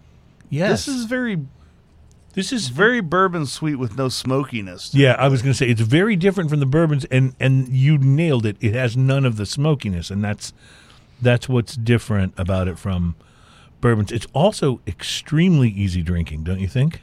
I agreed. There's a touch of heat that happens right on the initial swallow, and then that goes away almost instantly. It goes away so and then quick. Comes back in a nice little warm. It's a very small amount of heat that comes back. It's not a big whiskey hug. Not a big chest full of warmth kind of yes. hug. It's a very specific back of the palate kind of thing. It's interesting how that can be that way. The mouth feels actually a little thinner than I would have expected. I agree with that as well. But that doesn't detract from it in any kind of way. I get the feeling this would be great with a cigar. Yeah, that's probably so. Like I expected from the flavor, I expected this to be a little oilier than it is. It's a little bit, but not a ton. So it's got that. I think that may the little bit of oiliness it does have kind of compensates for the thinner mouthfeel and makes it spread the flavor around a little better and stick to the tongue a little bit. That's when we say oily, that's one of the things that does is it really spreads the flavor around the mouth and sticks to the tongue kind of thing. It strikes me that this is a whiskey that if you were to, open it early in the evening and just sip on it for a while, that it would kind of keep opening up sort of like new flavors and stuff to you as you go. There's a banana ripeness to it that really kind of comes out after a few sips of this. Like once your palate is a little more attuned to this, and I think probably too because the last beer we had was a very sour, and this is so sweet compared to that. This is, if you like a sweet whiskey, this would be great with desserts. Like any kind of chocolate cake or ice cream kind of thing. This would be a really nice add to it. I'm pretty impressed. Yeah, I have to agree. What does a bottle of this run? Do you know? I want to say this is in the neighborhood of 60. Yeah, so it's that feels about right. It's not a super expensive, and again, Japanese whiskey. It can be almost a surprise to find it under $100 a bottle. Yeah. So this is when I saw this, I thought this would be a really interesting thing to try. A less expensive Japanese whiskey that I'm, not at all familiar with. Not any of the brands that I've, familiar with before. But I did some reading about the distillery, and the Kurayoshi Distilling is widely respected among Japanese whiskey makers as, being the real deal. So, and I can see why. I kind of like that unrefined sugar taste that I get out of here. And there's something else in there that I'm not quite placing, but I really kind of enjoy what it does with the aftertaste. It really kind of just leaves you with a, and then there's that mineral watery kind of thing going on. That. I don't know. I'm enjoying this. It's very impressive, and we'll have some more. We will also be having some Thirsty Minor, and it's not minor as in underage, but minor as in someone who. I didn't even think about that. That would be a bad thing to name your beer. I'm just going to go ahead and say it. We'll also be having some Thirsty Minor. It is from Rhinelander Brewing Company. It's a chocolate stout, so we'll go to that in our final segment, and we'll be sharing with you the popular mechanics list of great lighter craft beers for your summer. This is very good. And which wrench not to buy. That's right, and we'll be right back. You're listening to Smokin' and Toastin'. You're doing good. I'm going to let you bring beer and whiskey every week. I got to let you start bringing some of your big beers you get in your ship.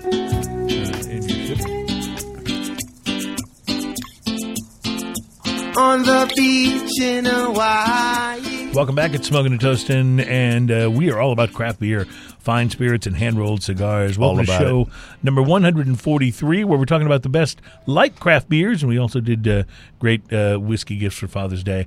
And we're brought to you by B&B Butchers and Restaurant at 1814 Washington Ave in Houston, and in the shops at Clear Fork in Fort Worth. So, Ian, I wanted to point out that I'm just still really getting new flavors from that whiskey.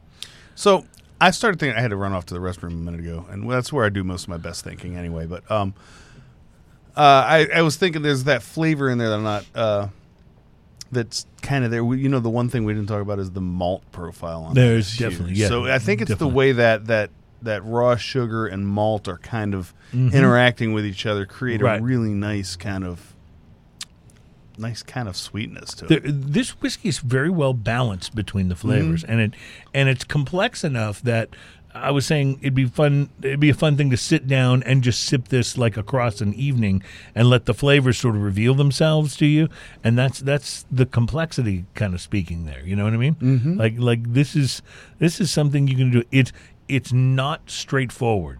It's very much going to unfold itself to you, I think, as you drink. So, and it was interesting too because the first sip was good, and then the next few sips were better. It was good, and then it got better, and you got to love that. Yes, because absolutely. we've all had either food or drink or something like that where the first bite is really good, and then it kind of after too many. Well, I'm kind of reminded something of too that. rich about it. Do you remember the whiskey that you brought a few shows back? That was it was whiskey and beer, had something to do with the beer. hopped whiskey. The hopped whiskey. Never heard That's of what it. it was. Yeah, it was that way. The first drink, I'm like, all right, this is all right. And then the more I drank it, the less I liked it. That just reeked, by the way. And I will tell you, it doesn't taste as bad as it smells. It smells terrible. So smelly. Maybe that's why I liked the first sip a little better, is because the smell was so bad. Then when I took the sip, I was like, "Oh, good! It doesn't taste as bad as it I gave smells." that to Keegan, one of the guys here in the office, and he the same one who loaned us the black. Right? So he has some taste in whiskey, and he's so funny because he opened it up. He's like, "Oh, hell no!" He didn't even try it. And then apparently at some point in time later, he tried it and he goes, "It's not as bad as I thought it was going to be." Yeah.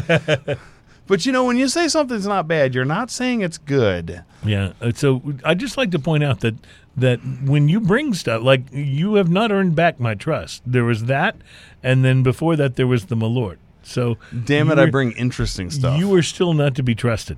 That's all I'm saying. You're not to be trusted. I'm on the do not trust list. No, it is interesting. So the best light beers, according to an article in Popular Mechanics, and I will just read you before we start the list. I want to read you the other articles from Popular Mechanics that are clickable. That are across the top. Yeah, they're right, across the top. There is upgrade your home theater with Samsung's TV sale. So that's probably that seems Popular Mechanics like. Yeah. This tiny island is the epicenter of green tech. Okay, that seems Popular Mechanics like. There's got to be an airplane in there somewhere. Buying a knockoff Predator drone is a bad idea. Okay, so I get that. Yeah. Do we really need an R-rated Star Trek movie? That doesn't seem real. There's But got to be a car or an airplane airplane in there too. But I guess drone takes airplane somewhere. Yeah, well, I think this is what you're looking for. The final one is Evinrude's new E-Tech 150 is a two-stroke marvel. It's a boat engine. Love it. It's a boat engine. So that's Popular Mechanics. But the article itself is... Although I think if you're really country, like a lot of Texas guys, it's got to be a Murphy. Really? I see. My dad had an Evinrude when I was a boy. That was what we had. Evinrude's are the bomb. All I know is it was loud and fun. I don't have a boat. I have no idea really. Yeah, it always reminds me of the only thing I really know about boats, other than I love being on them, is that old saying: the two best days in the boat owner's life is the day he buys the boat and the day he sells the boat. The 11 best light beers is the article that is on PopularMechanics.com. I'm not making this up. You can go and look and find it. The craft beer revolution has finally come to light beer, and we love the results. Here are our favorite IPAs, wheat beers, and lagers, all clocking in at around 100 calories. First one on the list is Southern Tier Brewing Company's Swipe Light, which I suppose is a take on Swipe Right, which is the tender thing. The most refreshing... It says the most refreshing pale ale we've ever tasted. Unlike an IPA, there's a balance between the toasty barley flavors and the bright citrus hops, and the flavor's big enough to deliver that post-workout reward and satisfaction. 110 calories, 4% ABV. Huh. I have actually seen this one. I have not tasted it. 6 Point Jammer. 6 Point is the ones that have the tall. They're 12-ounce cans, but they're taller and skinnier. Jammer was the most fun beer we tasted. What does fun beer taste like? Pleasantly surprising. Over a backbone of wheat was a bright, fruity, and sour character, but you weren't sure what you'd taste next. They say try the 15-can Jammer Session Pack, which also includes berry, citrus, ruby, and tropical variations. 125 calories and a 4.0 ABV. That one looks familiar. What's that one at? That's Session Light. Now you've had the Session Lager in the red cans, right?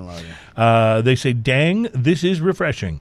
True to Full Sail Brewing's Session line. Full Sail is the brewery, which provides craft beer takes on classic lagers and easy drinking beers. Session Light indeed tastes like a light American beer, but improved. There's a clean barley malt flavor and none of the odd off flavors that punish you if you let your typical light beer warm up. Or if you let your typical light beer appear in your brewer brew something that they call a craft beer that's not really a craft beer. That's not really a craft beer. We've tried that. In your mouth. We've tried that, yes. 100 calories and ABV of 3.6. Wow. Then there's New Belgium's Mural. Now, I love New Belgium, but I have never seen this beer before. It's produced in collaboration with Mexican craft brewer Primus Cerveceria. It's an alcoholic take on the sweetened fruit drinks known as agua fresca. Mural uses a blend of agave, hibiscus, lime, and watermelon. On a hot day, they say, serve it over ice. So I'm not even really sure it's a beer. But interesting to say serve it over ice. Okay. Yeah, it sounds very interesting. Then there's 26.2 Brew. And it's got a big 26.2 on the can. It's hard not to be flattered when a brewery designs a beer for your favorite pastime, but 26.2 is great on its own merit. Anybody wondering what the 26.2 is? That's the length of a marathon. Of a marathon, yes. Mm-hmm.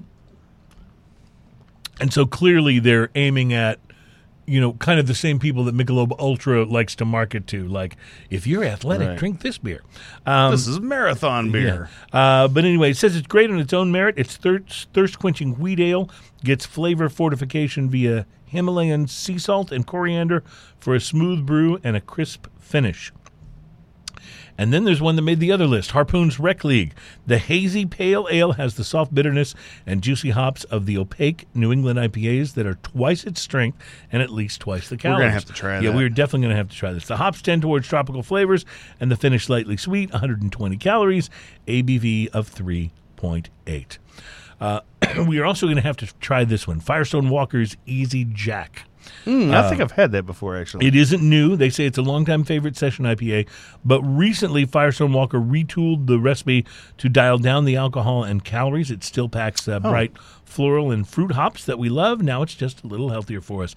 120 calories, ABV of 4.0. Speaking of Firestone Walker, I bought a 12-pack of their 805 the other day. What a great beer. Great beer. You remember when we were in California, that beer is everywhere in Los Angeles. Everywhere. Outstanding. Everywhere. Love it.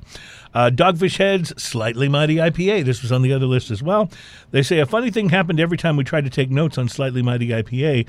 The can was empty before we were ready for it to be gone. So naturally we opened another can of this hop-centric IPA with a touch of monk fruit, a natural sweetener, and tried it again and again. 95 calories, ABV of 3.6. This was also on the other list, Boulevard's Easy Sport. This blonde ale tastes more like a wheat beer thanks to the salt and tangerine peel additions and low bitterness. A touch of hops with an orange-like aroma add to the fruity yet dry character. 99 calories, ABV of 4.1. I have not had Ballast Point Lager. I haven't either. But they say that this tastes like a simple American beer, but it's made with all the classic craft beer ingredients. All barley, no corn or rice, and grapefruit-tinged Apollo hops. There are subtle fruit notes, a touch of that grapefruit, and a boatload of refreshment. 99 calories and a 4.2 ABV for the lager. And finally, Avery's Pacer IPA. Had a lot of good beers from Avery, have not had the Pacer. Haven't had They it say either. it's got a mild orange and tangerine hop character. Pacer's on the lighter side of the hoppy brews we tried, but it's by no means watery thanks to a helping of wheat and oats that provide body. 100 calories and an ABV of 4.5. Yep. So what I like about that is that a lot of these are described as not being watery. I was thinking about, people who are trying to be health conscious, but they still want a beer, and so they're buying a Michelob Ultra, and it really is watery. It has no flavor, It is a beer, but only barely. You know what I'm saying? And so if you can go this direction, you can find something that really does have great flavor, but is lower in calories. Well, that's the funny thing about Michelob Ultra too. Is it's not even like an offensive beer.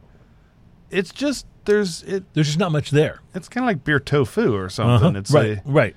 There's just not enough of anything really there to Coors Light is much that way. Like it's if it's really hot outside and the Coors Light is really cold, you can enjoy the experience, but it doesn't really feel like a beer experience. Mm-mm. You know what I mean? That's right. It doesn't feel like you're really getting those flavors that you want when you have a beer. And so that's what I love about they this. sell a lot of it, so I'm convinced that a lot of people like watery beer. Yeah, I'm convinced that you're right. And I don't know if maybe that's just if people are stuck in a this is what I always drink, so that's what I'm going to drink. Mm-hmm. I'm amazed that a lot of beer drinkers in general, like this is just a funny thing, a lot of beer drinkers in general, your mass populist beer drinkers will buy that one. They're that brand. They're brand loyal. They buy that one beer. That's all they drink. That's all they drink ever. Can you imagine having dinner that way? Yeah. No. Yeah, right. I get this one pizza from Papa John's, and it's always the same pizza, no matter what. I get that every night, and it's every the only night, pizza I eat. and I have the leftovers for breakfast. That doesn't make sense. Like my palate doesn't work that way. When I go shop for beer, I may buy, for instance, a 12-pack of like that 805. I know that's one I'll toss in the fridge. I can have that mowing the lawn. I can do that. It's kind of on the lighter side for me. Yep. And it's a great beer. I know I'll get through it eventually, but most of the time I buy multiple 6-packs of different things because I'm going to be in my typical shopping cart. I would come out with something light like an 805. I'd come out with Founder's Dirty Bastard in my shopping cart, and I would probably have something off the chart in there, right? like something really something ridiculous, unusual, like a Dogfish Head or something like that, and then. And that's kind of how I shop for beer. If it looks interesting, it's fun. I don't want a whole cart of the same thing. Well, one of my favorite things is, and you can do this at H-E-B and Kroger and at my Specs that I go to, is where you can go to where they have the singles and you can mix and match a 6-pack. And what I do with that is I'll buy beers that I'll think, oh, this might be interesting to drink on the show, and then I take them home and they never seem to actually make it all the way to the show because I drink and then them. you think to yourself, that would have been interesting That to have on the show. really interesting to have on the show. So speaking of interesting, this stout that we're going to try here is one that I have not had this before, but Alan Denny, who nobody cares about, he and his wife came over to the house for dinner recently, and he brought some very interesting beers with him, but then he got very interested in the beers that I had, and so that's what we wound up drinking. And as a result, there were a couple of cans of this stout left. This Thirsty Miner. Well, so Thirsty Miner, I didn't realize until I saw the can, until you pulled out the can. So you think you might have had this I before. actually, now that I'm looking at it, I know I've had this before. They had this at my H-E-B, and they had it on sale. It was cheap. It was $5-ish for a 6-pack, and my wife bought it and said, hey, even if it's not good, it's probably drinkable, right? And at that price, right? And so, I tried it, and I thought, that's a pretty decent beer, especially at that price point. So not to let that cat out of the bag, but it's pretty decent beer, especially at that price point. Yeah. Well, you don't think of a lot of stouts being on the inexpensive side. Well, that's because stouts are more expensive to make. They take Mm-hmm. more raw materials to make. Right. You know, if you're going to make a stout, you're going to use a lot more malt. I mean, that's it. Like there's Right. no other way to do Right. it. There's no way to make it without using Yeah. that much malt. And obviously, malt is not one of the cheaper ingredients when you're putting beer together. Right. So Malt and hops probably the most expensive ingredients in the beer. I wonder if those ingredients are on the ingredients label in Bud Light. Water, malt, barley, hops. Yeah, I guess they are. but they don't use the yeast. They don't use yeast or wait. Or How rice. can they make a beer without yeast? It's pretty weird, isn't it? But it's not on the ingredient label. Because even if you get some sort of creek, which is a wild yeast kind of thing, you know, you just let nature yeast it. You still call it wild yeast, but apparently they don't put yeast in those at all. This is actually quite good. It's not. I'm not going to like put it up there with some of the, really intense stouts that we've had. Let's talk that about that are much more complex. Well, let's but talk this about is good and easy. bad to news drink. and then good news. Okay, Okay. so bad news is its mouth feels a little thin. Mm-hmm. Okay, and the flavor But by the way, so profile. is Guinness. You'd call Guinness thin? I think this has about the same mouthfeel as a Guinness. Yes. Oh no, that's the thing. Guinness has much fuller mouthfeel and silkier bubbles. Well, one of the things that always surprised me about Guinness was that it didn't have a bigger mouthfeel. It's not- People go to it expecting it to be really, really big, and it's not as big as It's you not might as big as think. you think, but this for a stout, I think this has a thin mouthfeel. Mm-hmm. Also, the bubbles in it are there's not a lot of bubbles in it, not a lot of carbonation in it, Right. which is okay by me, but some people like a little more carbonation. So this comes off a little bit flat, okay? Now, both of those things being said, that might be what some people consider on the downside. The upside is it tastes pretty good. It's got a good chocolate and coffee flavor to it. It's got definite chocolate, and you can tell that cocoa powder. It's got that classic kind of. I put a little too much in there so I could have the little dry chunks that I can break up. You know, it has that kind of feel to it. You know, Like if when you you make your own malts. Yes, if you've ever done that, you know exactly what I'm talking about. By the way, and if you don't, you're way too young. So. So there's a lot to it. But if I remember correctly, like when my wife brought it home, it was like $5 for Yeah. a 6-pack. That's what I think Alan said And to it's me. not bad. $4.99 for a 6-pack. Right. So yeah. I'd say that this is a good drinkable beer. It's also for a stout. And stouts, people think a lot of times stouts have to be high ABV. They don't really. Right. Guinness is rated around the 5% mark. Right. This is 5.5%. This says 5.5. So actually, our highest ABV beer today was the sour. That's right. Yeah, That's which right. was and it wasn't that. Was it 6.5? Yeah, it's 5.7. 5.7. This is 5.5, and we had the 5%. Actually, my tint. show beer, I think, was Your show beer was the biggest beer Was- of the day. the one I was drinking that wasn't part of the show. I think it was one of the big ones. But So, anyway. but this is perfect actually because this is kind of the theme of the show today is So- then the lighter beers. For Here's summer. kind of a fun thing about a beer like this. Not Mm-hmm. only is it reasonably drinkable, okay, it probably is going to appeal to people who don't normally drink stouts because it's got that so it's sweetness. It's a good early stout. if It's you're got a getting into sweetness like Nestle Quick has sweetness. It's It got says- that kind of. Right. I'm going to use this term, and it's going to be a little funny. It's got a little trashy yumminess to it. I know what you're talking about. You know what I and mean? Like- and I like that trashy yumminess. Right. It's got a little trashy yumminess to it, and You know what? Let me see if I can nail this for you. You ever eat Cocoa Puffs or Cocoa Krispies or Yes. whatever that Flintstone Yes. Cocoa Rice Yes. Krispie?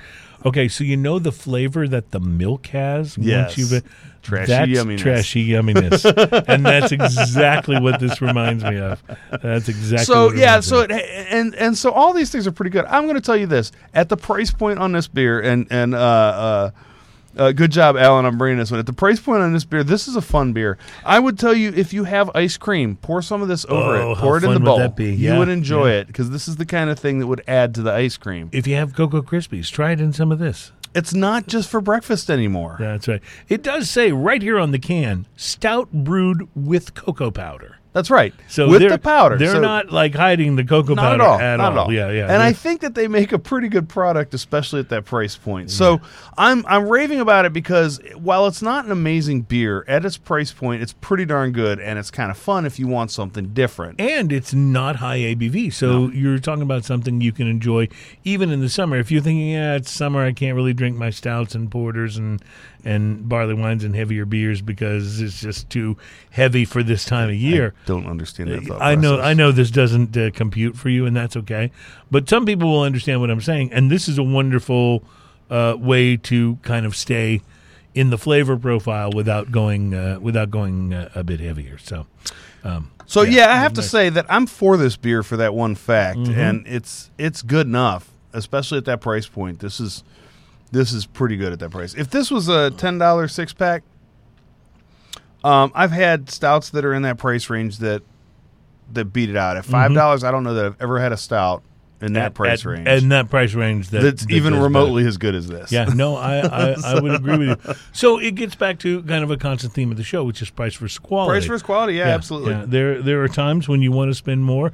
I think, by the way, that sour, I think it was like a $25 beer. Yeah. Like, it was not an inexpensive bomber to buy, but. But boy, it's you don't. good. But yes, and it absolutely is, and I think it was worth it. But you don't always want to spend that on a beer, Right. You know, sometimes you want to be able to do something that's in a different price range, but still have it be really Well, enjoyable. and what's funny about that too is if this is, let's say this is 25, whatever it actually is, let's say it's 25. This beer caused enough conversation between us to where that was easily worth it. Absolutely. Absolutely worth it. And this is Absolutely. not necessarily the kind of beer that you sit down and just drink the whole bottle yourself. That's right. It's a bigger bottle. You It's a split bottle this to with a share. friend and you Which talk is, about which it. is why you don't want to see that in a 6-pack. You want to see it in the bombers. Yeah, just some like beers that. some beers are just like that, and they just lend themselves to it. That's absolutely right. Well, I think all three of the beers and the whiskey on today's today show was a winner. have been really good. So I'm generally we have a tendency to get really caught up in complex descriptions and price to quality and all of the things that we try to talk about with these various drinks and cigars and stuff. But in the end, it really boils down to something that I learned from you, and that is beer good. Beer good. Beer good. And with that, I think we will leave you, my friends. Thank you for being a part of this 143rd edition of Smokin' and Toastin'. We are thrilled to be, invited back by you. We appreciate it. Thanks. And thank you for playing beer with us. And thank you very much. Beer good, my friend. Beer good. Cheers.